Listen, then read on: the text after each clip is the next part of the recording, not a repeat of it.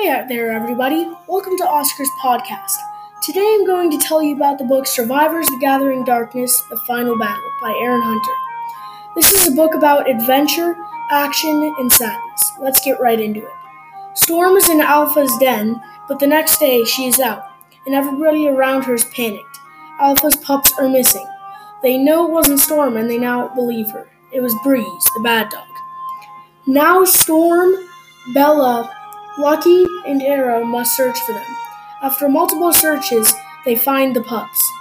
Now they must find Breeze and avenge Bella and the pups. At the end, everything has changed, especially for Storm. This book has a fantastic ending. Read it and find out what it is. Thank you for joining me at Oscar's podcast, and come again.